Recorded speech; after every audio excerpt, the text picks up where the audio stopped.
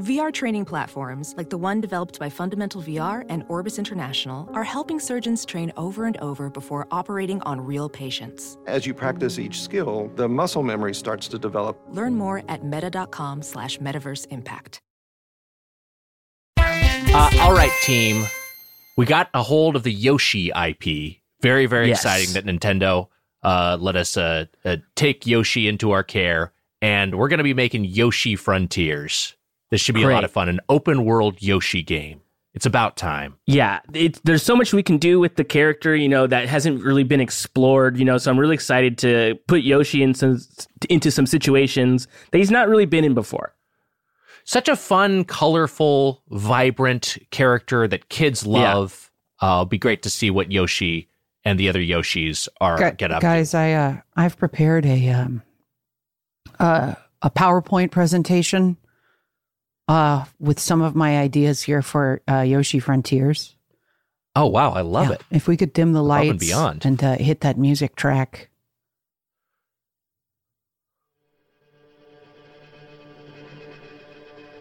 What am I? Says white text on a black screen. Am I horse? Am I alive? What am I? We fade up on a gray landscape that extends in all directions. Yoshi, bright green, but out of place, no longer can speak with his traditional brr. He can only say one word. Loss. Something's happened to Yoshi. Every time he interacts with characters that appear like fog and mist from the distant past, they are memories to him. Long dead. How long? He doesn't know. Mario says, "Hello, friend. It's good to see you." And Yoshi replies, "Loss."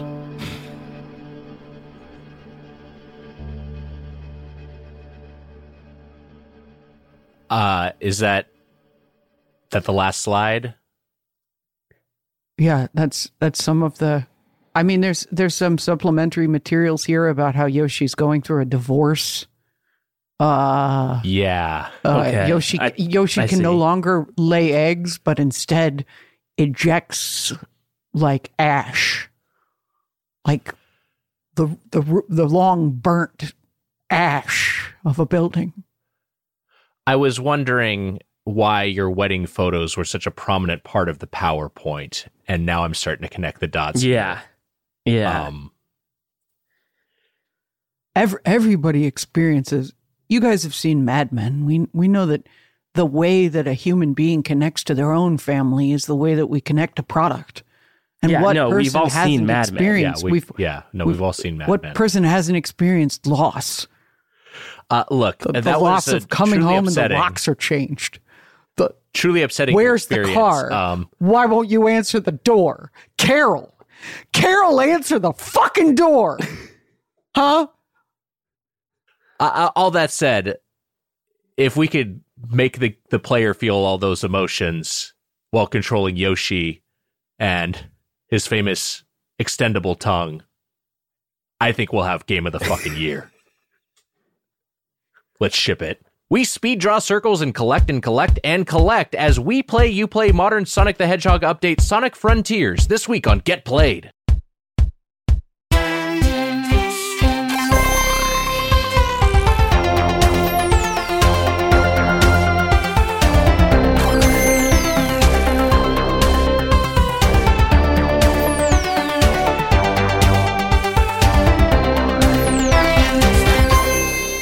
Welcome to Get Played, your one-stop show for good games, bad games, and every game in between. It's time to Get Played. I'm your host, Heather Ann Campbell, along with my fellow host, Nick Weiger. I'm Nick Weiger, just coughed off mic, along with our third host, Matt Apodaca. Hello, everyone. Hello, everyone. Welcome back to the premier video game podcast, where we're talking about video games from the past, present, and future. And boy, oh boy, do we have a delightful episode in store for you today. What an episode we have. What a guest we have with us. Always exciting to have someone else in the studio. Oh, Easily my favorite guest and our first guest. It's true. We have other guests who listen to the show. I don't give a fuck. Fuck Now they're those gonna guys. be like, I'm not the Shit. favorite guest. I don't give a fuck. We sort of nailed it first try. Yeah. Yeah. You know what I mean? Like, we didn't have Shit, to have anybody. blank checks David Sims. Yeah. Sorry, Scirocco Dunlap. I am going to lord this over those triple click assholes. I am going to be insufferable. Everyone's nice and is our friend. Our guest today, a writer and comedian. He's one of the writers behind the new Archie horror comic. Chilling Adventures presents Pop's Chocolate Shop of Horrors, which releases March 22nd, pre-order today. Eisner nominee, Jordan Morris. Hi, guys. Great to be here talking about a game. My feelings about oscillated wildly between positive and negative each individual second. We are going to get into it, but it is very much like I had a similar thing, much like Sonic doing a full 360 loop. I was like, do I love this? Is this a mess? And we'll see where I landed. Jordan, thanks so much for being back here. I have a question for you because this is somewhat related to the game we're discussing today. But I know you've been gaming for a long time. I know we're similar in age. How do you feel about 2D versus 3D? Because I was surprised this game has some 2D sections. Yeah, I like that we get both. I like that we're in a world now where, you can have your Shovel Knights, you can have your Celestas, right. But you can also have these kind of, bigger budget, more AAA, Mario games. Yeah, I think it's great that we get both. And I know that, like, when games went 3D, that's when it left a lot of people behind. Like, if you're talking to somebody who like grew up in the 80s and 90s, like having to control the camera is, I think, where a lot of people got left behind with video games. Mm-hmm. So I love the fact that you can just have, those classic 2D side scrollers that are a little more approachable for folks that, just kind of, that maybe did most of their gaming in the 80s and 90s. Right. I played so many 3D games. I think I still have such a fondness for 2D games. I've said before on the show that I have, like, my favorite perspective, I think, is an isometric perspective. I just love an isometric game. But I know Matt is like a guy, like, he's the youngest of us. I love an isometric perspective is like the video game version of if you ask someone if they like dogs or cats better, and they're like, I like ferrets. It's like, okay. What do you like? Shooting games or fighting games? I like dating sims. Yeah, right. That's me. Those are my gaming tastes. Yeah. Matt, you like 3D. You're more of a 3D guy. Yeah, I that's, I guess, what the console generation that I was raised on was the first PlayStation. So most games that I would play, were already in that zone. I probably had seen like 2D games, but I probably played like my first 2D Mario when I was like a little bit older. I was like, right. Like I'd seen it and obviously knew it as like a reference base, but hadn't like got my hands on one until like the Game Boy Advance probably, and played Super Mario World. Was my first Mario, I think. I saw a graphic going around, I don't know, Twitter, Reddit, who the fuck knows? Truth Social, I don't know where I see these things. Truth Social. Here, I'll share it with you guys. And it sort of breaks down the console generations by Gen X, Millennial, and Zoomer, but also subdivisions within that of early Gen X, core Gen X, late Gen X, etc. Right. And the idea... I love that these generations are getting even more micro divided up. Like, yes. I think I learned that I'm an Xennial. Oh. A Zennial? Yeah. I think I'm just... based on consoles, I'd fall into the late Gen X just by the presence of the NES there. Yeah, I think so. And I guess is that I don't think that's a Commodore 64, but there's those are kind of the first things I played video games on. You got a Master System in there? Yeah, Master System's there. I think is funny is the difference between core millennial and late millennial. And it seems to be a subdivision of 2 years because in Core Millennial, you have Saturn, PlayStation, N64, and the Game Boy Color, and Windows 98 listed as a gaming platform. Late Millennial is Windows 2000. So it's a 2-year difference between Core and late. Yeah. It's so funny to see those Windows logos in there. It's like, late millennials don't know shit about Ski Free. Yeah. You wouldn't know how to play Minesweeper. I also feel like that's like kind of to me, looking at that and remembering PC gaming of the 90s and 2000, like that's someone who, graphic was made by someone who like is a little younger, because they have Microsoft like Windows like 4.1 in there, 4.0 in there. It's just like, that was not a good... The Windows 3.1 was not like a good gaming platform. You're still playing those games on MS-DOS, and MS-DOS is not represented. And then they have like Windows 2000 there. It's like Windows 2000 was like for corporate use. You weren't playing video games on Windows 2000. Also, there's no Macintosh represented here. Like like the Mac. Where's the Amiga? A gaming platform. Prince of Persia was out on the original Mac. You know, like that's a game with a lot of longevity, and it's just not. They were like Core Gen X. I don't know. They played on 8 tracks with a television that turned a knob. This graphic was clearly made by a late millennial.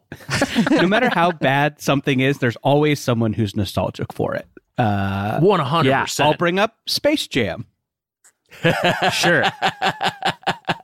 Space Jam's not a good movie. No, but of course. I had the sheets. Sorry, man. I was subtweeting you there. That's okay. No, it's I fell for the trap. That is my I mean, but I don't like it. I just remember it. It's like it's one of those things where I have enough distance from it. I think actually watching Space Jam 2 made me realize that I don't like Space Jam. I was like, oh, wait a minute. It seems like you're in a good place with it. Yeah, I'm fine. I'm fine with Space Jam. But I did have the sheets. It's true. And I wish I still did. They were really great. I don't think I had any themed sheets. I wish I had. I wish I'd had like themed sheets. Like Jurassic Park sheets? Oh man, that would have been great. Yeah, that'd be good. Kiss the raptors before you go to bed at night. Night. That'd be awesome. Good night, my boys. Clever girls.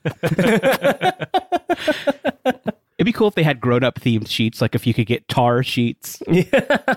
Oh, cool. My Better Call Saul sheets. I think, Jordan, I think that's $1 million idea. No joke. Yeah. Like that is easily a business that you could scale and then sell to like MeUndies or something. Yeah. Yeah. For sure. Yeah. All of Weiger's sheets were cum themed, right? They come pre-stained, so you have an excuse. Like, oh no, these are these pre-stained sheets. They weren't that stained though. It's the theme that bothers me about it. Like because that implies like other things, right? That are like cum adjacent. Yeah, it's like IP.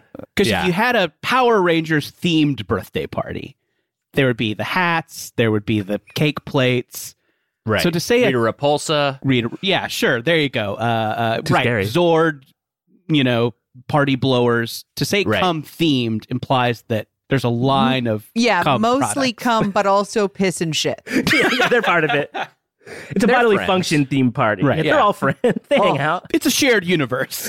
I'm watching our subscriber numbers go down while we're having this conversation. It's fucking disgusting. And I didn't even start this. No. I'll just say it was my fault. This did not come from me.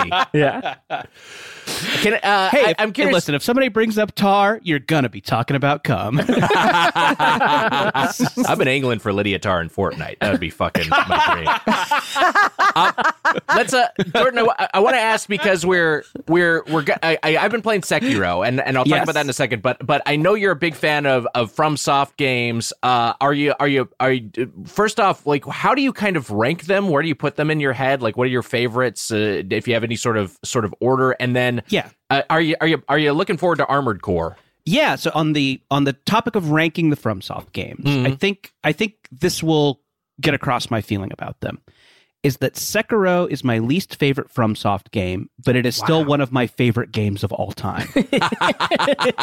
I can rank them with the understanding that I think they are all 10s. I think they are all 10 out of 10.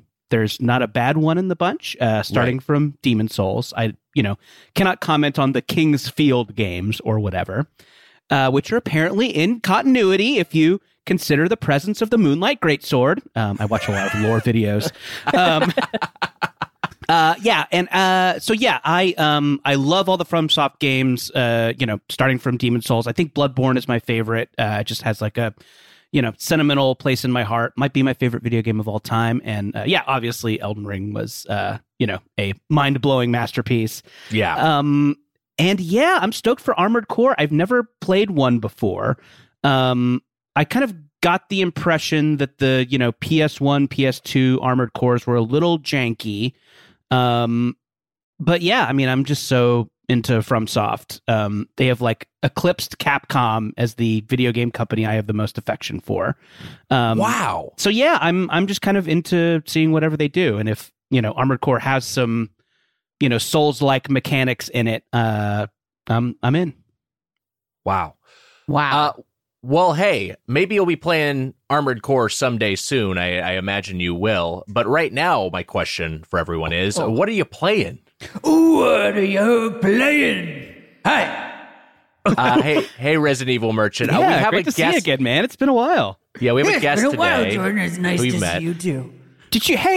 You fell out of a plane, right? No, I brought the plane with me. Oh, okay. Great to see you up It was and around. a rough end to 2022, but we've turned it around in 2023. Yeah, I know we talked about starting that book club together. Do you want to get back into that, or are you just too busy? My eyes can't focus on words. Okay. So I do it for audiobook. Okay, yeah, sure. I'll listen. That counts I'll as listen to an reading, audiobook on half speed. Oh God! Oh, you're one of those. I like the low voice. Yeah, I mean, this is the thing. I can think of some books that you maybe might want to read. Like, I'm just thinking about things like Atomic Habits, things to just kind of get your life in order.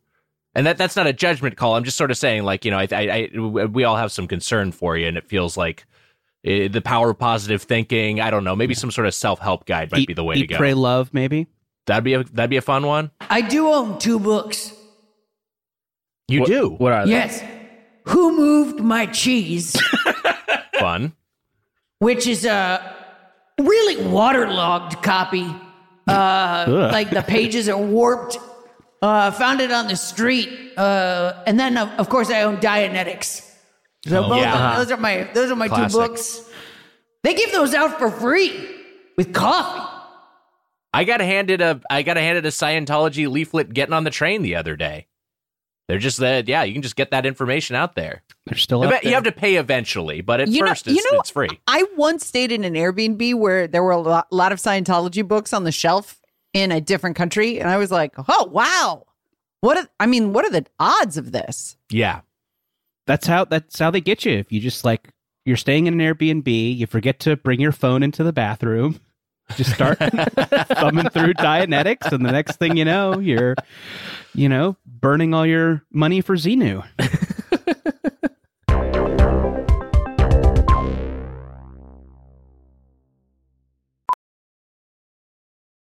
Ophthalmologist Dr. Strauss has seen firsthand how the metaverse is helping surgeons practice the procedures to treat cataracts. Cataracts are the primary cause of avoidable blindness. He works with a virtual reality training platform developed by Fundamental VR and Orbis International to help surgeons develop the muscle memory they need. The result? More confident, capable surgeons. And even more importantly, Patients who can see. explore more stories like Dr. Strauss's at meta.com/metaverseimpact.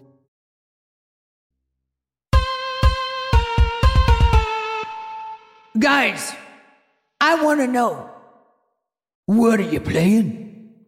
I'll start things off, Resident Evil Merchant, and I want to throw Jordan into this because I know he's played through this game. I'm in the midst of playing it. I wish I'd gotten more time with it this week, but I was playing the game we'll be discussing at length. Sekiro, I'm really enjoying this game. I think it's just the combat is such a delicate dance. The animation is so great, and I just love the sense of lightness of the player character and the way you're able to zip around the environment with the grappling hook in particular.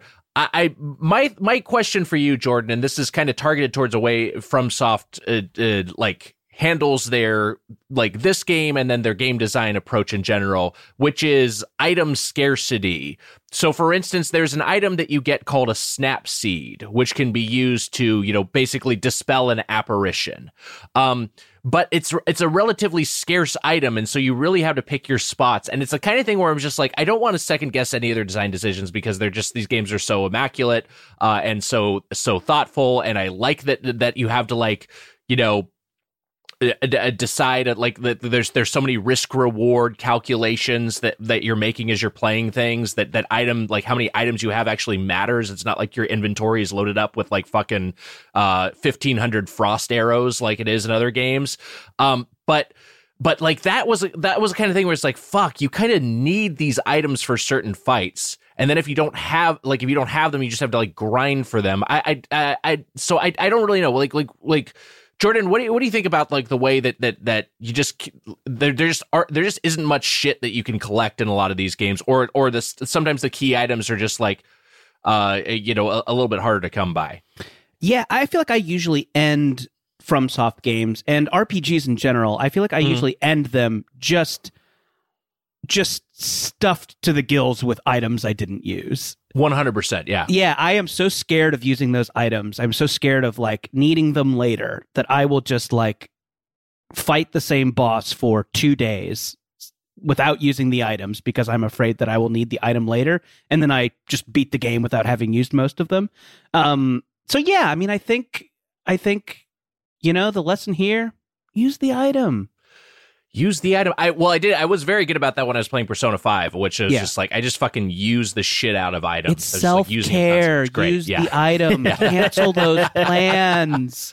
My entire work, my business depends on you using the item. That's true, but I mean, the merchants in Sekiro are not as Fuck those guys. Those guys are scabs. Oh boy. Bad blood. Some sort of union dispute. Okay. I didn't know I didn't know merchants were organized. That's really interesting. I'm a union of one. Oh, okay. That's kind of counter to it's the idea of organized labor. Besides the point. But those guys, they'll undercut your price. They don't give a shit about the customer. Is there health care for the Video Game Merchants Union? Yes, there is. Because I know you guys fall out of a lot of planes. For example, if you shoot me, when you see me the next time, I'm fine. Oh, that's good. It's a testament to great healthcare. Is that still you? Or is that like a kind of clone of question you is with that? your memories?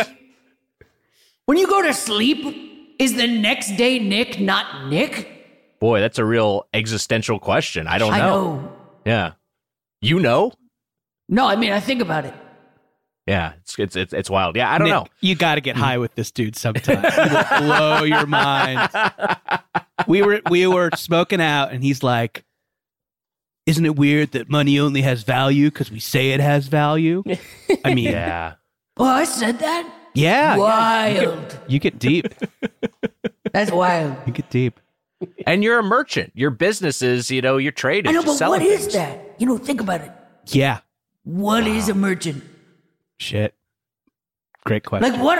Aren't we all merchants of ideas? Yeah. Right. Yeah. And currency. It's selling in the marketplace of the heart. Mm-hmm. That's right. Beautiful. I'm freaking high as a kite right now. This is crazy stuff. Hell yeah, dude. If you're listening to this, I hope you blazed beforehand. I hope you're playing it on half speed. Yeah. Really stretch it out. Make the podcast last as long as possible. Let me touch on Marvel Snap real quick, just because I've took like almost a month off of this game, and I got back into it and was playing it, and the meta has shifted. And it's one thing where like, look, I'm really impressed by this game, and it's a lot of fun, and it's the matches are very zippy. One thing is that the way the battle passes work is that basically each season there's a new showpiece card that comes out that I think is a little bit usually is generally a little OP, and decks can be designed around it to incentivize people to buy the new card. It's good because it shakes up the meta, but there's also an element of like, I feel like if you really are on a budget and you don't want to spend for these, for the battle passes, you're just going to miss out on key cards. And it is one of those things that makes me wonder, like, the fuck, because there's so many like guys named like Zabu or Sabu or Mabu or something. I can't remember what this fucking card's name is. I'll open up my app real quick. But like one of the new cards is like, there's like Sarah, but it's not Sarah. Is I think Sabu, who's like a cat that boosts a bunch of your lowers the cost of a bunch of your 4-drops. And now the Marvel nerds are going to yell at me that it's not actually a cat. It's some fucking, it's an ancient spirit in the body of a cat. Fine. Zabu lowers your 4-cost cards to cost 2 less. And so Zabu, there's just a bunch of... It's one of the Inhumans, Nick. They were transformed by the Terrigen Mists, okay? Okay, all right, thank you, Jordan. A cat. Oh, God. This guy thinks Zabu is a cat. Oh, my God. So Zabu, makes all your 4-drops more cost-effective. And so there's just like some very high tier decks that are built around this card. And so if you don't have that card, you don't have access to it. And I mean, whatever, free to play games are always figuring out how to effectively monetize themselves. This one seems a little bit less predatory than others, but it is one of those things where I just wish I wish you could just get all the best shit and kind of keep the... I'd love to see like a card game approach where it was all the monetization was just purely aesthetics. It was just like different skins for cards, different card backs. It was just stuff that's that doesn't affect the gameplay. But overall, I still really enjoy it. The Fortnite model. The Fortnite model. I think the Fortnite model is like, that's the ideal, right? It is the ideal, and I'm glad you said it. Jordan, what have you been playing? What have you been playing? Thank you. You're welcome. So I just got done with a couple of Weiger Recs. Wow. Usually, if we're talking about the Get Played host that we identify with the most, I am a Heather. I think we share many opinions every time. Wow. Every time on the show, Heather is about to say something, and she prefaces it with, "People are going to hate me for this." I'm like, I am going to agree with this 100%. So yeah, usually I kind of like the games you recommend the most, but I've been having a great time with a couple of Weiger games. Marvel Snap, like you mentioned, I've never played a card battler before. It's a blast. I'm getting a little tired of it just because I feel like I'm not getting new cards that much and I don't really want to spend the money. So it might leave the phone pretty soon, but I've had a blast with it. I finished Death's Door a couple weeks ago. Oh, This is a Weiger Rec, kind of a little indie Zelda-like, Souls-like. Great game, great art style. But before I started Sonic, the game we're going to talk about later, I was kind of 5 hours into Horizon Forbidden West. Having a great time with it. I'm kind of hot and cold on the story, and there's a lot of it, but the cool shit in that game is so cool. Like, yeah, the cool shit delivers, and I get kind of excited because I heard there's going to be some LA DLC. So I got kind of excited that there's going to be like a ruined apocalyptic LA to go through at some point. So that kind of got me interested in playing the base game. And I'm having a lot of fun with it. Some gripes about the storytelling aside. Right. Wow. It's the way you describe that of just like the cool stuff is really cool. And there's the story is good, but then there's a lot of story. It does kind of feel like you're talking about Sonic Frontiers. Yeah, lot of parallels. I don't think Sonic Frontiers hits the high highs that Horizon does, but But yeah, similar games in a lot of ways. I think Jordan and I are going to disagree about something later in this podcast. We're going to find out. My identity is agreeing with you. We have a parasocial relationship that you don't realize we have. Oh, I realize. Let me see if Death's Door is still on Game Pass, because if it is, it is still on Game Pass for anyone who wants to check it out. It is a fun little 10-hour game. It looks great, and the combat is very satisfying. You know what? It was a Weiger wreck, but I think it's a game that Heather might enjoy because it is so combat focused, and the combat is pretty satisfying, even though it's fairly simple. Heather, I'm curious, what are you playing? What am I playing? I've been thinking of selling my Steam Deck. Wow. I'm so angry. I'd sell it back to you, Nick. All right, we can figure that out. I'm so angry about it that I resent even it being on my desk. When I think about that system's limitations, both in terms of like offline play and then the way that it is kettled off from different game repositories, without substantial workarounds, it's less a gaming PC and more just a front end for the Steam store, which of course everybody knows, but I don't think it really sunk in how much that is what it is. And with technologically superior handheld PCs coming out that are also untethered to the Steam store, have access to the Steam store, can play Steam games, but aren't dependent on it, I'm like, man, it's hard for me to justify holding on to this thing, especially when it makes me so angry. Have I put in tons and tons of hours into Final Fantasy Tactics Advance on the Steam Deck on my perennial attempt to beat that game? Yes. Is that the right word? Perennial? Who knows? Perennial? Yeah, I think so. But do I still have my Game Boy Advance cartridge, and can I put it in the analog? Yes. Do I know where I am in the game on that cartridge? No. Am I interested in starting it over again? Absolutely not. But I think I can fumble through the first few battles while I figure out what I was doing 20 fucking years ago. When I'm not considering that, I'm playing Fortnite. I don't remember if the last time we recorded, I had squatted up with some people in the industry who I don't know personally, but love playing with. Shout out to my squad. You know who you are, even though I don't know what one of your names is in real life. And I'm too scared to ask because we've been playing for a while now. Also, I don't think you listen to the show, so I can just admit that. It says here, Ben Affleck. Ben sounds like Ben Affleck, keeps referring to J-Lo. But we crowned 4 times in a row, and that felt like a major achievement. Wow, that's amazing. Sorry, guys, I gotta go. J-Lo's calling. J-Lo needs me to do something. Who could this be? Who's this mystery man? I gotta go refill my Dunkin'. It felt gross in some way. I know. It's because of how I said it, but I didn't mean it in a gross way. I'm sorry. He just means a big old iced coffee. Yeah. He's got to pour coffee in his butthole. Yeah. It's the only thing that can get Affleck off is a Dunkin' enema. You got J-Lo right there. You still need the Dunkin' in your hole? Yeah. I like what I like. I'm a Boston boy. I gotta have my donkeys up the butt. Okay.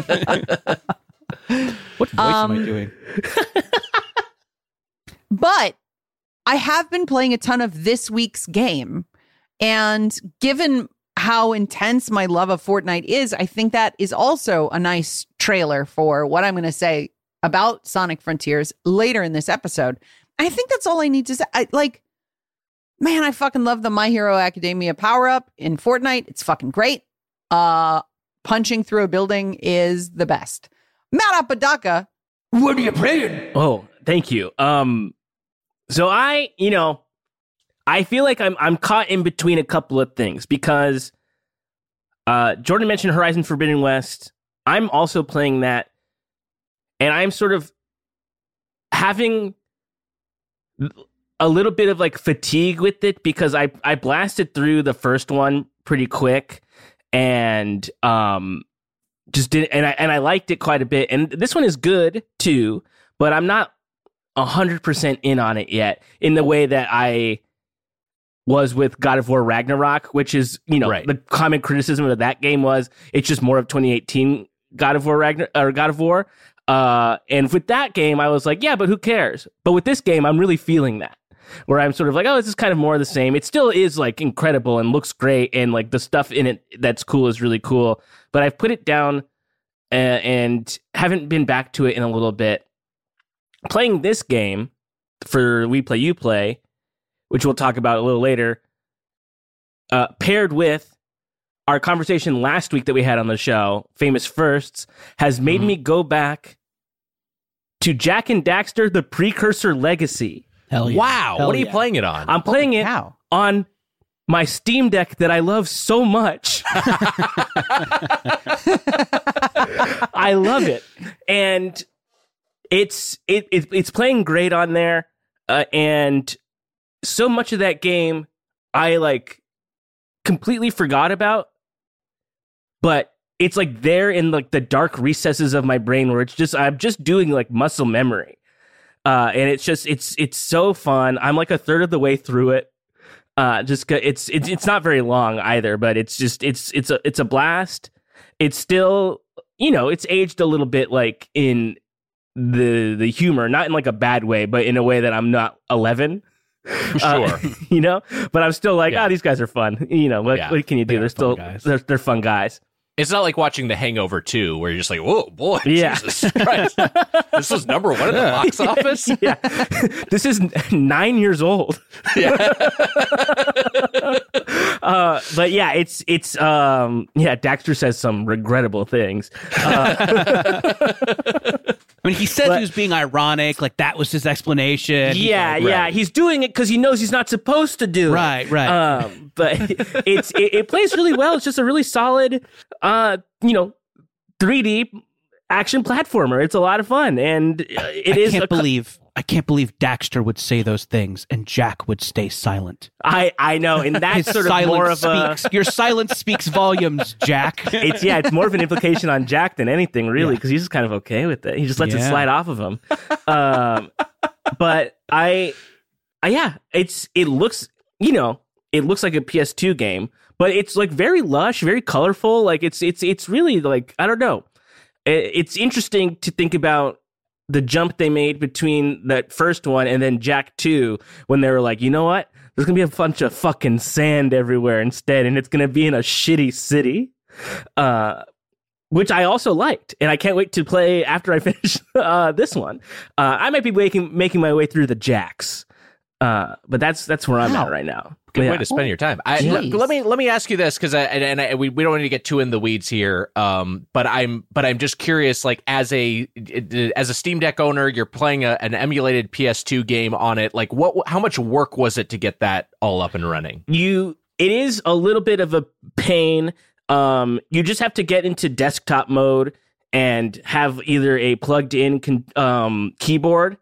I have a Bluetooth like mouse and keyboard like combo thing that's all in like, it's like a foldable thing that I just have in my Steam Deck case. So I just do that. I get in there. I downloaded I think it's called Chiaki, which is a sort of like a third-party app that allows you to play PS5 remote play on, among other things. But that's not even how I'm playing it. I just downloaded EmuDeck is what it's called for I was just thinking about that because it is a PlayStation game that I'm playing on the Steam Deck. But if you install EmuDeck, it basically does everything for you. You just have to get the ROMs and like the ISO files in the correct like seed folders. Right. So that is a lot harder than just downloading something that has your games on it already. But it's not impossible if you sort of just know what you're doing and are patient and don't want to, and have your Steam Deck not in your hands, so you don't like slam it down in frustration, I think you could do it in like a couple of hours. I don't have an extensive emulation library on my Steam Deck, but I will also specify for all the fucking cops listening that they're games that I own, bitch, and turn it off. Turn a fucking podcast off, pigs. This ain't for you. Go solve a crime or something. Well, hey, by the way, the Steam Deck sounds pretty cool. I'd be interested, Heather. I think buy it off. Heather, you have an opportunity here to actually make a little money on your investment. You can sell it to Weiger with the stuff you have on it. And that sort of is like an interesting thing because now it's sort of more. But, I mean, I can sell it to him with my emulators on it, I think, but I can't give him the keys to my Steam Deck No, store. you can't give him that. Yeah, who knows what he'll do with that? He's downloading Honey Pop in a second on your Steam Deck, and then it's in your library, and you can see when he's playing it. Right. Then you know what else is happening. I wish fucking Sony would just come out with a fucking Steam Deck. Me too. Yeah, I know. Or fucking Microsoft. It sucks. It's like just fuck something Microsoft. that just... No, Sony. But Microsoft one would have Game Pass. You could just have fucking Game Pass games on it. Yeah, that is true. I kind of want the Xbox One more than I want the PlayStation One, unfortunately. I want them both. Here's the thing. Let's get some more handhelds. I want both. Don't get it twisted. I mean, if they both came out tomorrow, there's no way I wouldn't buy the Sony one first. Sure. Yeah. Okay, interesting. Yeah, you're probably right. I'm just gonna say, just also because it would have such a better industrial design, like it would look so cool, and it'd be harder to get in the long run. You could get you can get the 100%. Microsoft one in a couple weeks. Proprietary cable, here I come. Yeah. This isn't a fully formed thought, but it's interesting that like over the course of like the 2010s, like the late aughts into the 2010s, we kind of went from all the publishers were like, well, games are just going to be on phones now. Consoles are dead. To wait, no, consoles are more popular than ever. People want something to do not on their phones. Make them bigger, weirder shapes. Exactly. Yeah. But handhelds, we don't need handhelds anymore. People have phones. And then now it's like, no, handhelds. People love the Switch. People love the Steam Deck. And Sony and Microsoft, Microsoft never made one, Sony abandoned it. It's just like maybe they'll get back into it. I don't know. It's kind of fascinating that people have this endless appetite for devices when everyone thought everything was going to converge onto one thing. Vita 2, it's time. If there was a Vita 2 now that had some sort of on-demand, Netflix style library of just PlayStation classics, it would not need to be new games. I would buy that in 1 second. I would stand in a virtual queue for a day to get one.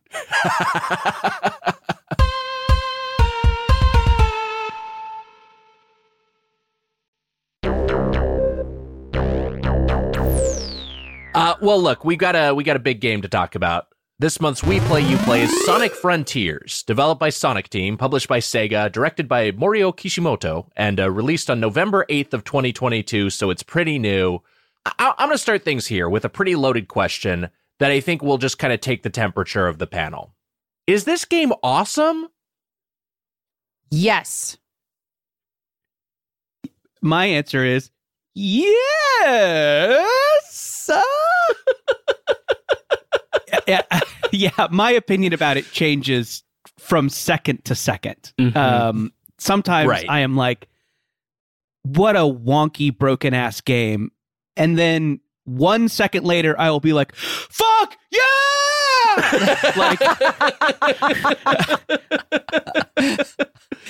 It's like the chaotic person you dated in college. It is just like, it's wild. I cannot tell how I'm going to feel about it second to second. Apodaca hasn't said Matt, anything yet. Here's mine.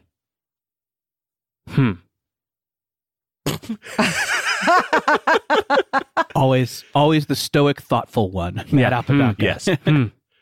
I asked myself that question as I was playing this game, and I think I land closest to Heather, but kind of maybe between Jordan and Heather, because I definitely have my reservations with it. But there are times when I'm just like, fuck, this feels so fluid, and it's got so many like cool ideas, and just like they've tried Sonic in 3D so many times and it's never really worked, and this one feels like kind of janky, but also at times it feels just absolutely glorious. And I don't know. I mean, there's also a thing of just like, this is an insane idea to just say like, hey, we're going to make Breath of the Wild. We're going to make Shadow of the Colossus, but we're going to put Sonic as the player character. It's kind of just like a bonkers idea that tonally sometimes just absolutely does not make sense at all. But then when you're playing it, you're like, wait, this feels so incredible. And this is so, I'm just engaged by every second of this. I'm all over the place, but I want to keep fucking playing it. I don't know, Heather. Well, your thoughts? that's because it solves a problem of Breath of the Wild and Shadow of the Colossus, which is it takes too fucking long to get anywhere.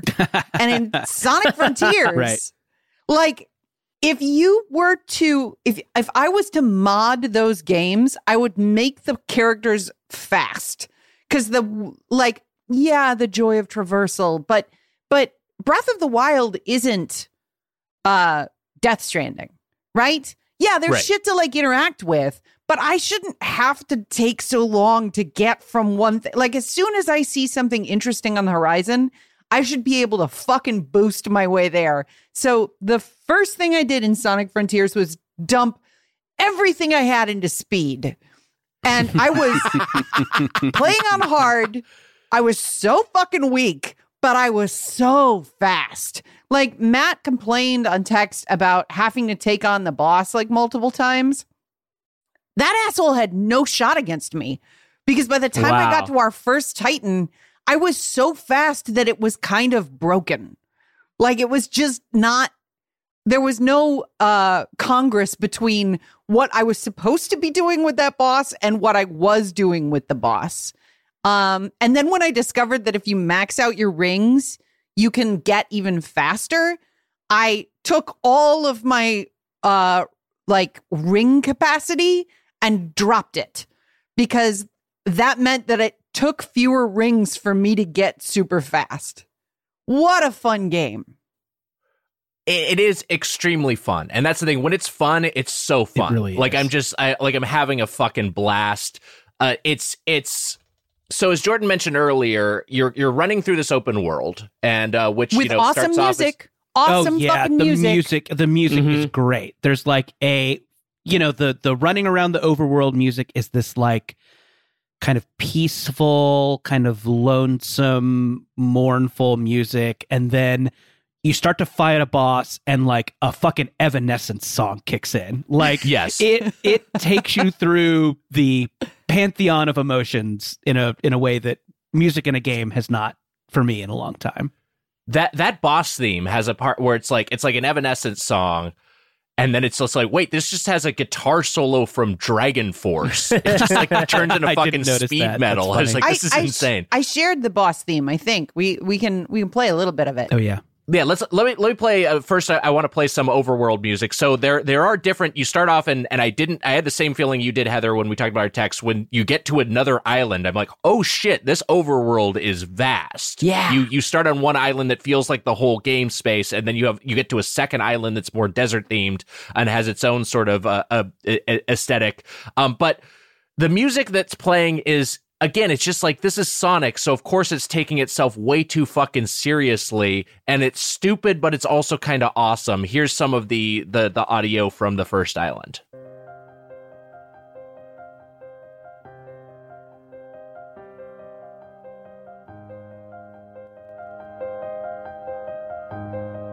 It's just, you're a blue hedgehog running around, collecting rings, and like spin dashing at robots, and the music that's playing is like Philip Glass's score from The Truman Show. But it's great.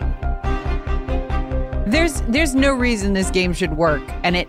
Yeah. So the thing that Sonic 2D makes you feel, and you don't know it, is that you are just slightly out of control.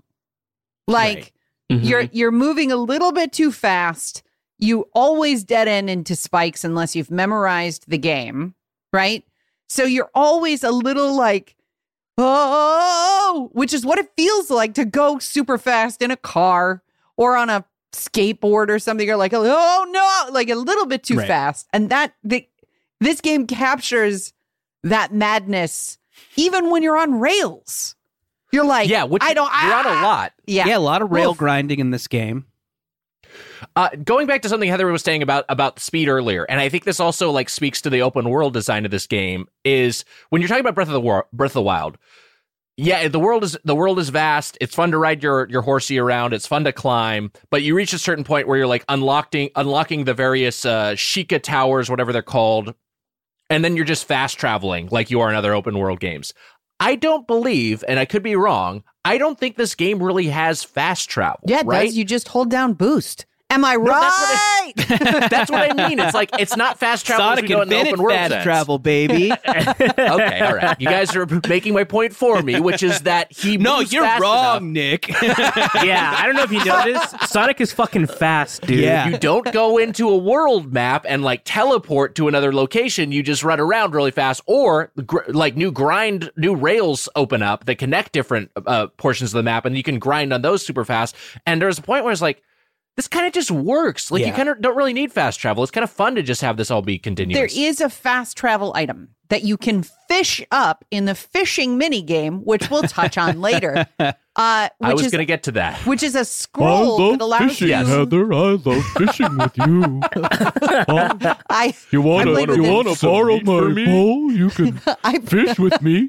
Give me purple coins and you can roast some meat. I played with the Japanese language track. You all just sound like idiots. Like, I don't know what you're referencing. You don't recognize Big the Cat's famous dumb guy voice? Can I also say that the Japanese language track, the subtitles don't match at all what they're saying? That's so great. Like the script is very different between the two localizations. Very weird.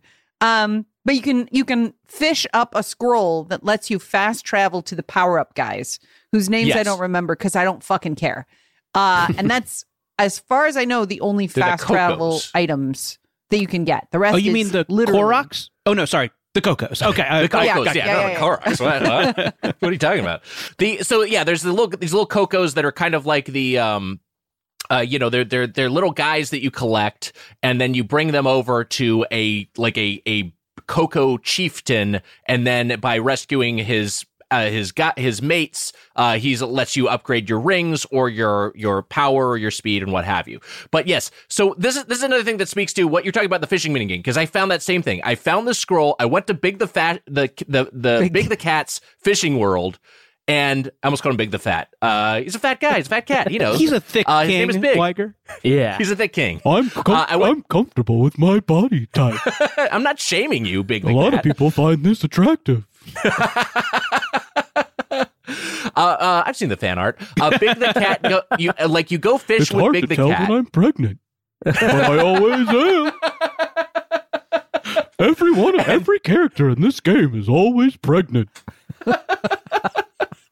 And you're fishing, and you fish up a map, like Heather was saying, a scroll that lets you fast travel to just one particular person, like one particular NPC, and then that is a different map that you find on every island, and it just sort of is one of those things like, this just strikes me as so over-designed and clunky. Like, why do I need to find a map item during a fishing minigame to be able to fast travel to one specific NPC when I can't fast travel anywhere else? And it's kind of like a microcosm for just like so many of the bizarre decisions that went into this game. But that said, a lot of stuff that I really, really like. I want to get back to the boss theme because Heather mentioned it and you wanted to play it, so I've got it right here. Let's play a little bit of this song. This is the Evanescence Sound Alike, which plays when you are battling the first of the Titans.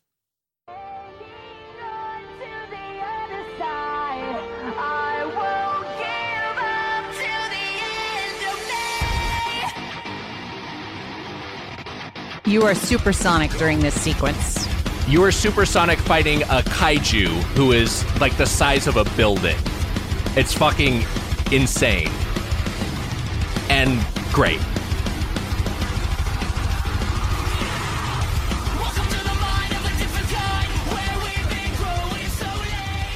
Here's the thing about this too. I'm sort of softer on this game, I think, than than the rest of the panel, I lit up when I heard that song. I fucking love it. Great. It's great, and it's awesome. And the way this boss fight transpires is that you've got this Colossus-sized Titan. You're in this. I think it's worth mentioning that this Colossus is named Giganto.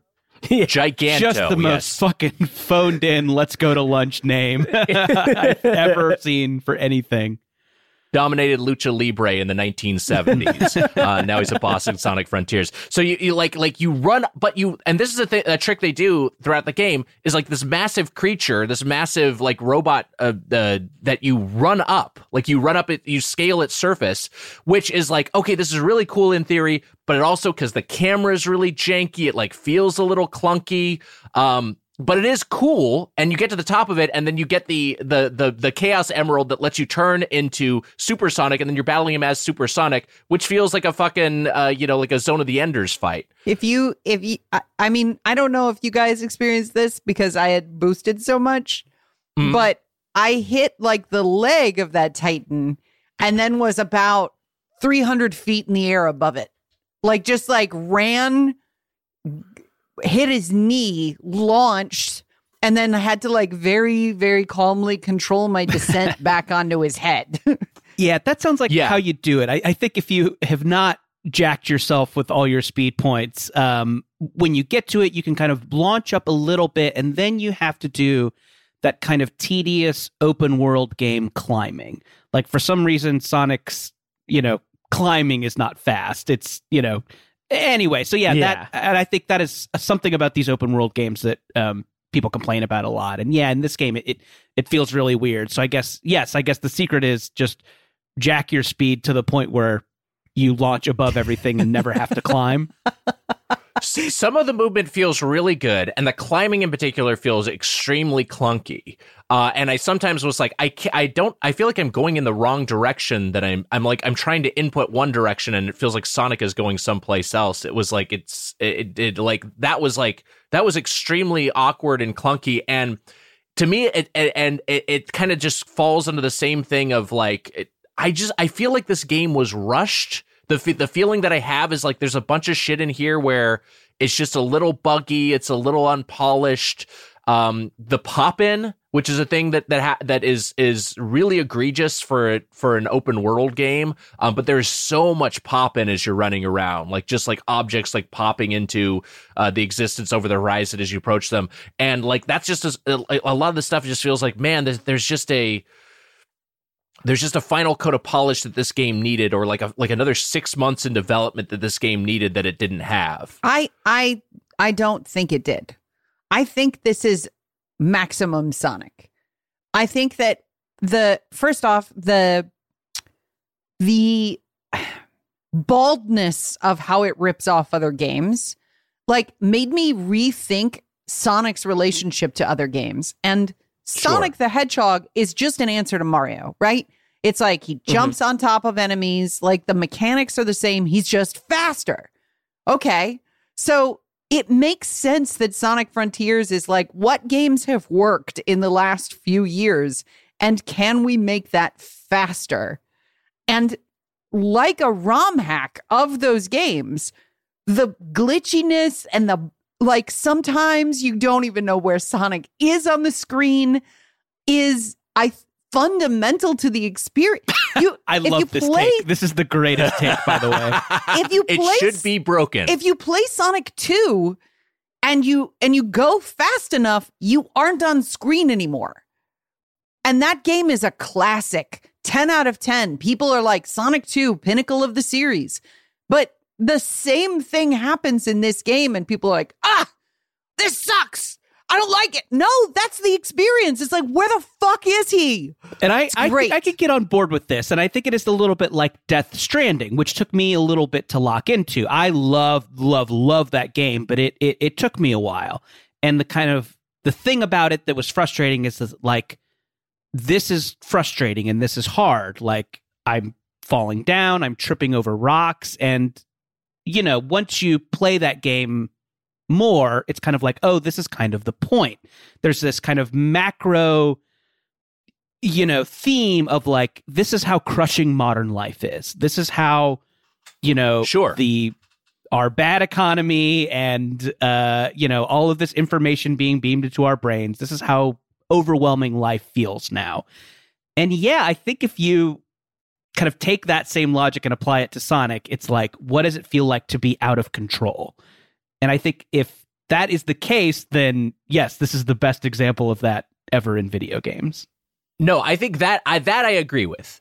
But what I'm going to say, when I'm talking about polish, I'm talking about just like how some of this game is just broken and buggy. Like to the point of like, this cutscene is playing and a boss health bar is still on screen. Sure. Or objectives consistently remaining on screen during cutscenes. That's just like an absence of polish.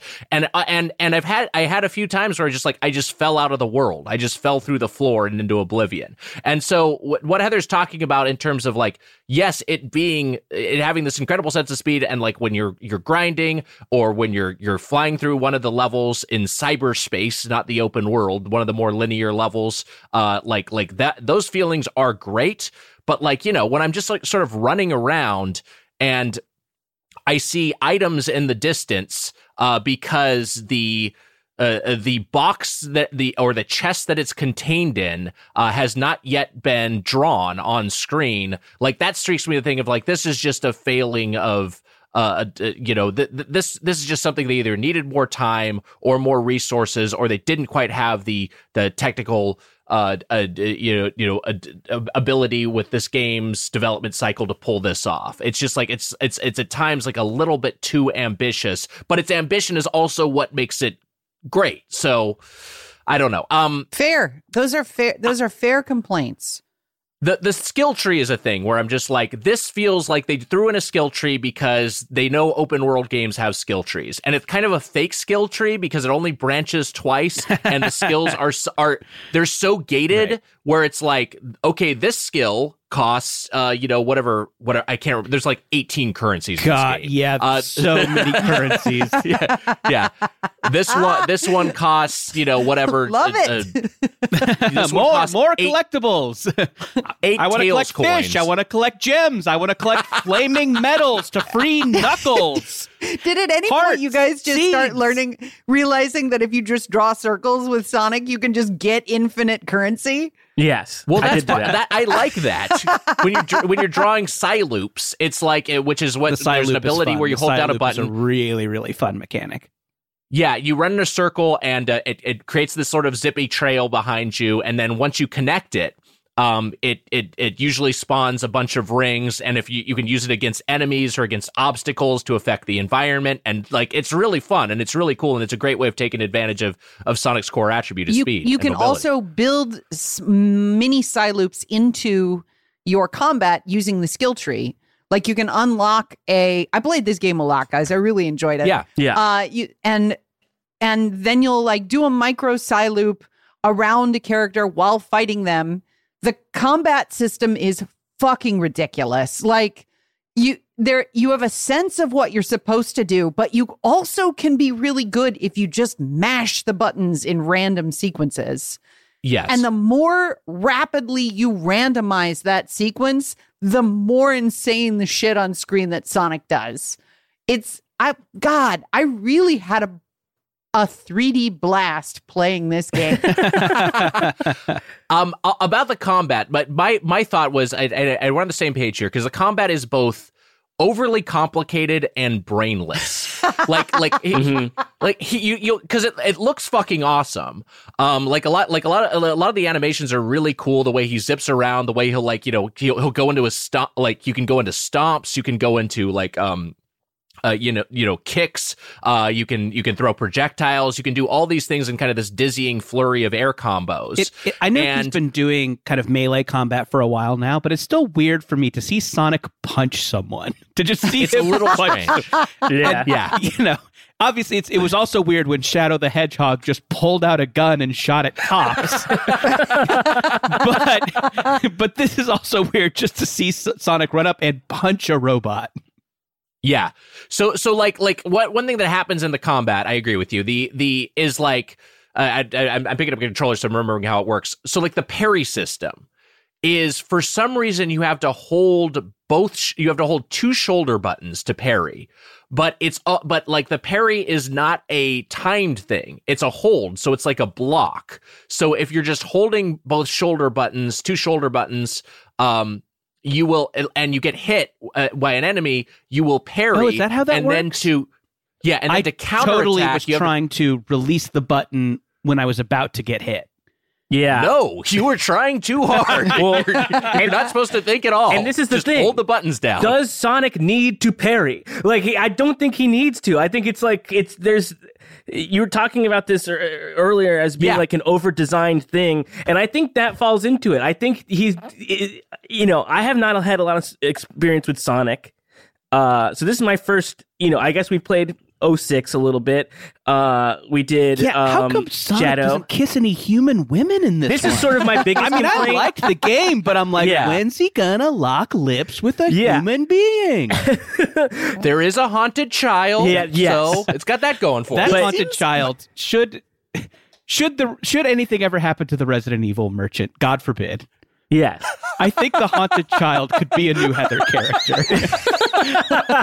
Just constantly telling you you're going to die. I got to listen to the English track because that is not how she spoke in the Japanese track. That's so funny.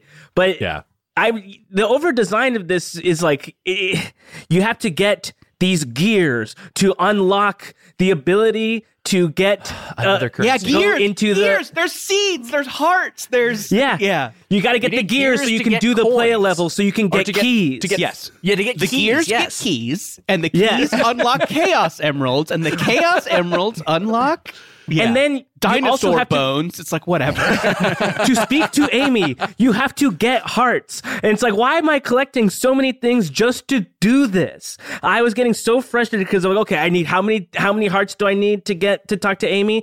I need 2. Where am I going to go? I have to go so far in this map now to be like, I got to find just 2 more, because they're not instant drops. They're around, but like you have to kind of look for them.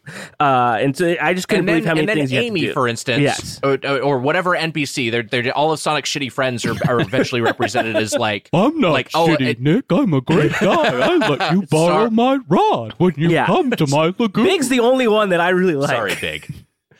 Big is also the one who's not like a digital ghost. So they're all like trapped into cyberspace, and they're trying to reconstitute themselves in the physical realm. And by doing that, you collect a bunch of whatever their token is. So for Amy, it's a bunch of hearts. For Knuckles, it's a bunch of flaming medals, flaming military medals. Yeah. So you have to collect all these things. So it is in some sense kind of like an egregious like rare N64 game level collectathon, but I think that's also because because of Sonic's speed, these environments have to be so vast. These open world environments that are part of why we're seeing so much pop-in as well. So they need to find a way to fill these environments, and they're like, well, shit, we'll just give you a bunch of shit to collect, because otherwise, like, what's the reason of running all the fuck all over this map? It's going to feel very vast and empty. But it is a thing where it just becomes it becomes kind of overwhelming and daunting. And then also, like where you're talking about, so you go get Amy a bunch of hearts. Then she'll like just move arbitrarily to another section of the map. Yes. And you have to go find her over there. And so I had a number of situations where I like had so many hearts where like I found Amy, and then my next objective was to find Amy. And then you're just and then I'd go find running her down again. the map and talking to her again. I was just talking to you. Yeah. Couldn't you tell me how sad the Cocos make you last time? And the Cocos died before they went to space? Yeah. Anyway, the plot is wild. There's clearly an intended way to play this game. Yes. And it sounds like none of us managed that. Like, I thought that the problem with why I kept getting to Amy and just dumping 1 million hearts into her and then dumping 1 million in the next one was because I was doing something sequence breaking. But I dumped all my points into speed. It doesn't sound like you guys did that. So I feel like whatever it is they wanted us to do, none of us were found it. Like by the time I'm talking to Knuckles on the second island, it's like when I first approach him, it's like you need like 50 of his, I don't know, like military medals in order to unlock talking to Knuckles. And once I'm like, I just want to run around the fucking island, kill everything I can. All right. By the time I got back to Knuckles, it was like, okay, here's 50. Yeah, I'll unlock you here. Yep. Okay, there's 50 more. I'll go over here. I'll unlock 50 more. Whatever it is they want you to do, that's a mystery. Yeah, hard to say. Hard to say. Can we talk about the Sonic voice acting choices? Yes. Man, I played in Japanese, but there was talk on the thread about Sonic's voice acting. So I'd love to hear a sample if we have one.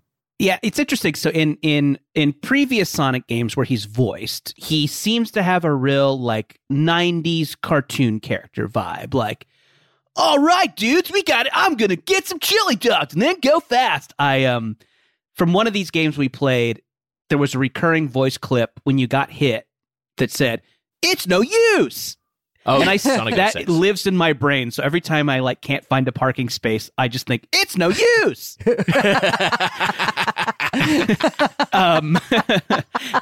And it seems like they kind of went the other way with the English voice track anyway, of Sonic being just very blasé. He's kind of just this guy. He kind of just talks like this. And he's kind of low energy, and he sounds like he's about to tell you something he just heard on the Joe Rogan podcast. He sounds like this. I need to find a way to restore Amy. Whoa! I could really use her help finding Tails. Holy shit! Yeah, I didn't need to get the vaccine because I get too much vitamin D. Oh. Okay, well. I submerge my body in cold water every day. It feels like they took a Pratt Mario approach. Yeah, a little bit. Like they were just kind of preemptive and be like, okay, we just want a kind of very generic sounding Sonic. Wow. Yeah. What is the vibe of the Japanese Sonic? Anime hero.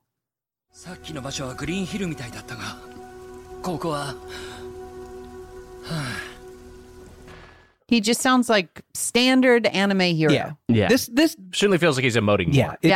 This is more right to me. This is a little less shocking than the kind of blasé barista that they got to do in Sonic in English. Can we talk a little bit about the levels, like the actual linear levels that you go to? Because I think I like the open world stuff more, but these are pretty good 3D Sonic levels. And they're ones where you're both running into the camera and they're also, running away from the camera, running towards the screen. And there's also ones that are side scrolling, the kind of 2.5D treatment. I think they both are just they kind of capture that Sonic level design, linear level design of there's some branching paths, there's some jumps you can make or miss that affect your trajectory. You're going through and you're collecting trying to collect 5 red coins and as many rings as you can. Trying to meet a certain threshold of time, hitting the S rank in terms of speed. If you do all these things, you get a whole bunch of keys which you can use to unlock whatever the fuck. But it's I thought those levels were really fun. When I got to the desert island, which is the second big biome, I felt like I was running around for 90 minutes before I even found another level. I was like some of the, it feels like the first, and I'm curious if the other islands are like this, but it feels like the first island is a little bit more jam-packed with content, and then as they were going, and this again makes me think that maybe the development was rushed, that they kind of scaled up the open world aspect, and were like, well, shit, we don't have enough levels to fill all this, or they ended up cutting levels in development. But it's I feel like there were large sections of this game where it's just I'm just between levels. I'm I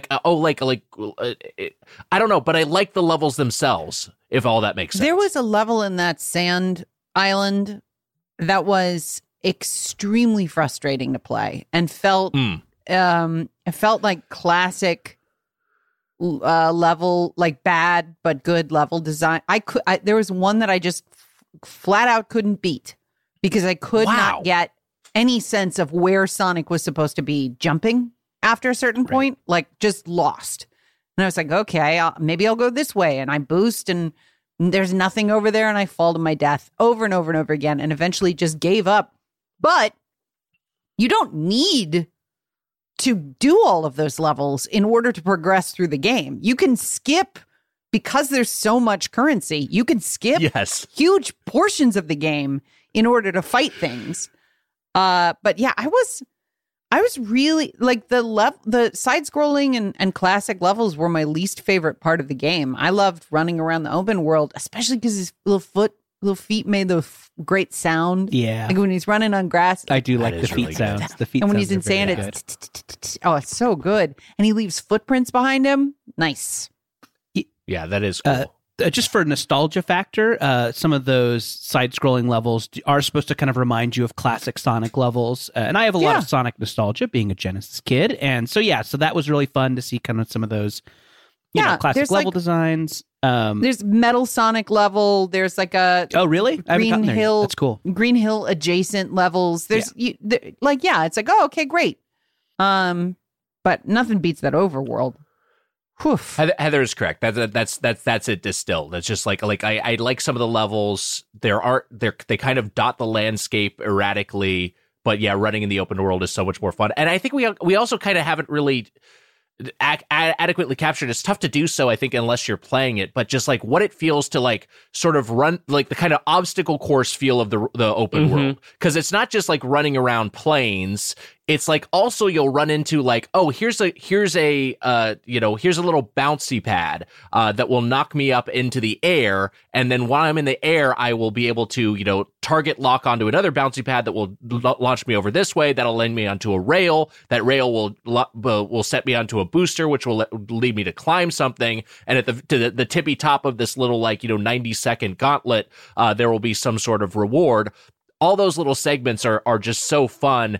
And a lot of times they feel just like dizzyingly fluid. I love those too. So that shit is really, really cool. And that's almost like, expanding on what Heather was saying, is I almost wonder if should that have just been the substitute for the linear levels that we go into? But then again, I bet someone at Sega was like, no, there have to be levels. What are we talking about? So I don't know. I don't know what to think about this game. I think my overall take is that it is awesome. It's a mess. It feels unfinished, but it's so ambitious and weird that I'm really glad it exists in this state. And I was never bored playing it. I was never like, oh God, I have to play more Sonic Frontiers. I was always like, I wonder what this fucking insane game is going to throw at me next. I will give Sonic the highest praise that I can. And that praise is, it made me annoyed that Fortnite didn't move faster. Wow. Like, I went from Sonic to Fortnite and I was like, ugh, these guys are slow. What a bummer. Like, I wish there was speed boosting mechanics in Fortnite because of how much I liked traversal in Sonic Frontiers. It's the biggest praise I can give that game. Does it seem like maybe, I like this game a lot, but it seems like maybe we got a better Sonic game earlier last year.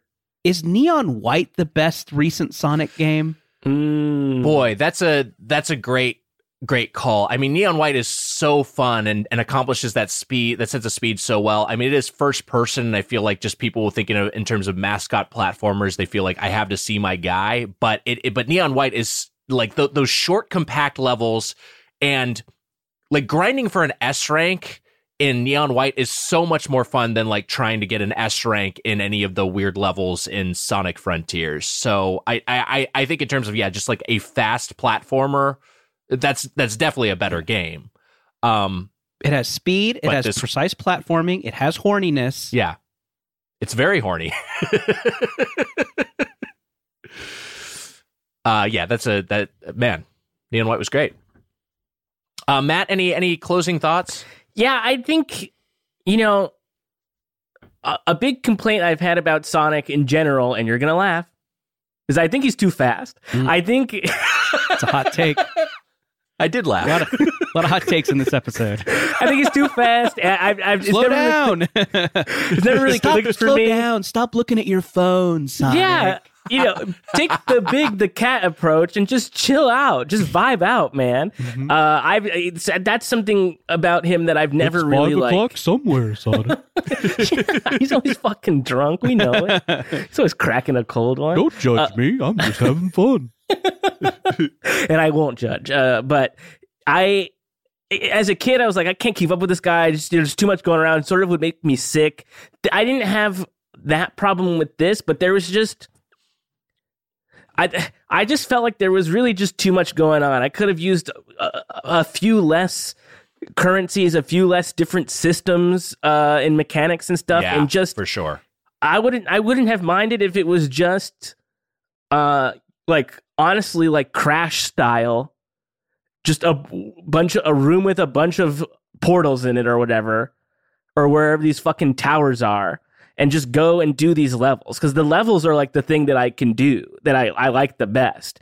I don't know if I need to like be keeping up with like, I need to have enough hearts so I can speak to Amy, or enough fucking medals or whatever to talk to Knuckles. That's all too much for me. And then, I mean, Sonic running up the leg of a fucking kaiju. I was like, what are we doing? Just make him go in a loop. That's all I want. All I want is him in a fucking loop. Simple, man. I don't want to need drink any a of cold this glass of milk and make Sonic go in a loop. Yeah. You used to be able to keep your fucking doors unlocked, and now Sonic's running up a fucking kaiju. Okay, all right. All these bandicoots out here taking our jobs. Yeah. All right. I don't know. This wasn't for me. I did recognize in it that there are things in it that are funny and fun. Flying, or you can fucking fly in this thing. You're supersonic and you're flying, fighting this thing. I was like, okay, this is funny. This is like crazy, but it's just it was just maybe a little too much for me and not my cup of tea. But I don't begrudge anyone. Weirdly, you complaining about the game made me like it more. That's fine. I think I'm like, that sounds cool. And like there's stuff in it that I was like, this is fun, because like, I did my due diligence and put some hours into it, and I was like, I guess I'm not enjoying this, but I didn't enjoy it enough to say that I like it, and I didn't not enjoy it enough to say that I hate it. I'm just sort of like, I don't know what this was, and I guess it just is what it is.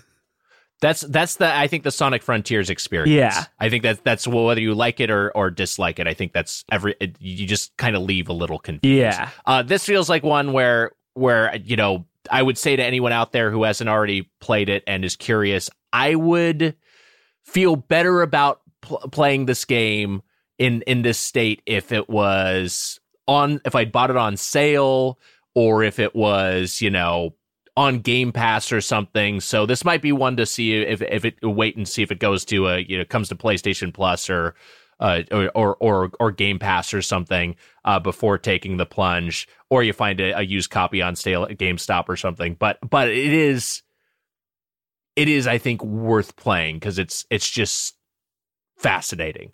And I'm glad we covered it. 10 out of 10 keys. 10 out of 10 chips. 10 out of 10 gears. 10 out of 10 nuts. 10 out of 10 hearts. 10 out of 10 medals. 10 out of 10.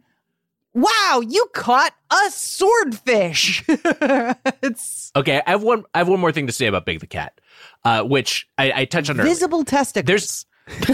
Yeah, all out there. Very weird. And 4. It's strange. So there's fishing there. You catch fish. You can also roast meat. There's a meat roasting mini game. Oh man, there. I haven't roasted the meat yet. So I assumed, okay, I caught this swordfish. The meat roasting will be roasting this swordfish, and I'll get some sort of thing for it. No, it's unrelated meat. Big the Cat just has meat there. And you're just roasting his meat for him. Ugh. And you get prizes for it. It was like, why is this element also in here? I don't know. I was so confused by it. And again, I've used the word microcosm already, but it's just a microcosm for this game of just like, what is this doing here? What's going on? But I'm kind of having fun roasting the meat. It's really funny when Sonic catches a fish. There's this very anime, like fast zoom on his eyes, and a bolt of lightning goes behind him. That's very, very funny. To like add those anime effects to just like catching a fish. It's like the Persona 5 eyes close up that happens, like with like a little ting. It's like that feeling, but just when you catch a fish, and then you can roast meat afterwards. Hey, it's time for the You Play of our We Play You Play. It's your review crew, the Ryu Crew.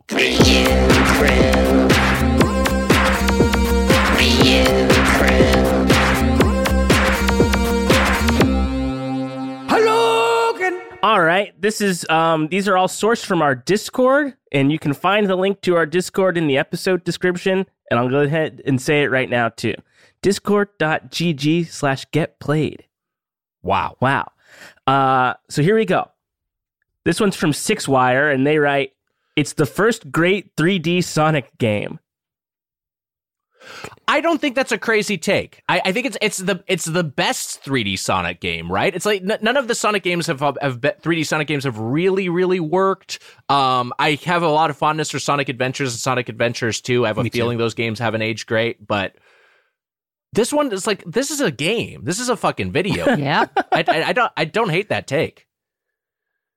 Yeah, I have also have fondness for Sonic Adventures, but I have not played it since like I've not played it since the Dreamcast days. So I think you're probably right, Nick. It probably doesn't hold up super well, but I did have a nice time with those games. This next one is from Koopa Troopa, and they write, "Gotta review fast. Sonic Frontiers really captures what is unique about Sonic when compared to other characters like Mario. I don't think there's really anything quite like seeing a little hedgehog guy flying around fighting an Eva-like machine to music that absolutely shreds." And this is not the only comparison to that's great Evas in the Discord chat. I'm going to share my screen here so you guys can see this other comment that was left here. This one's this be Ty says TBH didn't play it, but this needs to be talked about. These character designs are very similar to Angels from Evangelion. Yeah, these are pretty. I mean, that's pretty 1-to-1. I mean, look, Big the Cat is just fucking Totoro. This is a Sonic thing. They borrow a lot. What do you want? If not Sonic fighting the angels to the soundtrack of Breath of the Wild. Like, yeah, nobody's saying it's bad. What are so fucking good. And it is really tropey, but also like it feels classic in some way that I couldn't wrap my head around. It feels like the way I used to feel playing video games. Sure. Whereas, you play your God of Wars or even your Cyberpunks, and you're like, this feels like a now, but Sonic Frontiers feels like an old in like the way that I used to feel when I played games when I was younger. That's what I think. Yeah. This next one's from Murder Donut. I'm on board. Yeah. There's so much random stuff in it. I haven't decided what I like and what I don't like yet. But I'm hoping that the stuff I don't like isn't so much required for forward progress. Also, I got it from the library, so free game. Wow, that's the fucking hack. That's right the headline. There. You get it from the library. Yeah, I always forget you can just get a game from the library. Can you? Yeah, you can. Certain libraries. Jeez. Yeah. You got everyone. That's a great way to play this game. Yeah. Here's one from Hail to the Ging. Good at everything, not great at anything. That's pretty good, pretty spot on, I think. Yeah. This one's from The Odd Tech. Definitely the best 3D Sonic in a while. The writing in VO is terrible, and the open world on Rails part breaks a lot, but the rest is a solid 3D Sonic. Yeah, interesting about the writing. The plot is so bananas, despite having the very, very familiar video game trope of there was a race here before us and we're discovering their tech. That is the plot of every other video game, I feel like. Yes. We could probably go around and name 10 between us. But there is this kind of weird element of like, okay, some characters are trapped in another dimension, and it's such a wacky plot, kind of coupled with the fact that it's a little unclear on what you have to do at any given second. And it's kind of mirrored in the plot. Sometimes Amy will be talking to Sonic and, you'll have collected something and it unlocks something, and he'll say, well, that worked for some reason. And it's just like, yeah, even he doesn't really know what's going on. He'll even comment of like, it just kind of feels like I should be doing this. And that is either like very lazy or kind of genius. Of like, I guess that's why we do anything in a video game. It just kind of feels like we should. So, I don't know. Maybe that's the best part of the writing. I got two more sort of quick ones right here. So this one's from Boise's. I can't decide if this is the ugliest game I've ever played or the most beautiful. Listen to these comments are getting at something that's like, man, this game. So I would rather you feel this way about a game than that you're like, this is great. I had a good time. People are like, is this the most beautiful game I've ever played? Or Mary sat down on the couch next to me, looked at it and went, this looks so stupid. It's the greatest case for our video games art yet, because that's how people talk about art, right? Like they'll look at a painting or something and being like, oh, I don't know if this David Hockney Sprinklers painting is for me. And then somebody will be like, this is the best painting I've ever seen. Look at Apodaca with the Hockney reference. Did I go with the one artist I know by name because that is my favorite painting? Absolutely. And then finally, from Playing Card Fiend, it has metal in the soundtrack. 10 out of 10. Have not played this game. A lot of really funny ones today. Good job, everybody. Yeah, good stuff. Hey, that's this week's Get Played. Links to our Discord, Twitch, and social media are in the episode description, and our engineering is by Jordan Duffy, Jordan K. Duffy on Instagram. Also, check out our premium show, Get Animated. Heather, we're still making our way through the rebuilds of Evangelion. Yes, we're watching the Evangelion rebuilds, and I believe our next one is Evangelion 3.0 plus 1.0. Bye-bye all of Evangelion thrice upon a time. You can hear our wild takes on that series, and also our upcoming anime coverage of, can I announce it, guys? Yeah, why not? Blue Lock. We're going to be covering Blue Lock on Get Animated. You can subscribe on patreon.com/getplayed, right? That's right. Yeah. That's the URL. Jordan Morris, thank you for playing Sonic Frontiers. I feel less bad about this one because I think this was an interesting game. Oftentimes we're subjecting you to some real garbage, but I think this was an interesting one to play through and discuss. We're not subjecting him to garbage. Sonic Team has been subjecting him to garbage. It's not our fault. And the one guy went to jail for it, right? The one guy hauled him off to jail. We're burying you under the jail for what you've done to Sonic. Listen, I always have a fun time talking with you guys. You guys are a blast. Yes, I have played some real piles of shit to earn the privilege of talking with you. But this one is, I think a lot of fun in a lot of ways. So, and really interesting, really fun to talk about. So yeah, this was a hoot. Check out Chilling Adventures presents Pop's Chocolate Shop of Horrors that releases March 22nd, but you can pre-order it now at your local comic shop. Jordan, tell us about Pop's Chocolate Shop of Horrors and anything else you want to plug. So this is from the world of Archie Comics. If you're not a regular reader of Archie, maybe you don't know this. It's kind of cool. They do a horror anthology every month where they put the popular Archie characters you know and love into some truly fucked up horror scenarios. It's a great line of comics. I'm a huge fan. And these are 3 spooky stories set in the famous diner from the Archie universe. A lot of great writers, a lot of great artists contributed contributed to this. A couple of cool covers if you're a cover collector. But yeah, you can pre-order that now. Pre-orders very helpful for comics. So yeah, go down to your local comic shop and ask them for Pop's Chocolate Shop of Horrors, March 22nd. Check that out. And Jordan, as always, every time you guest on the podcast, we have to end it by saying, you got played. And it's I love being played, Nick. That's my fucking secret, man. I love getting played. Play me more.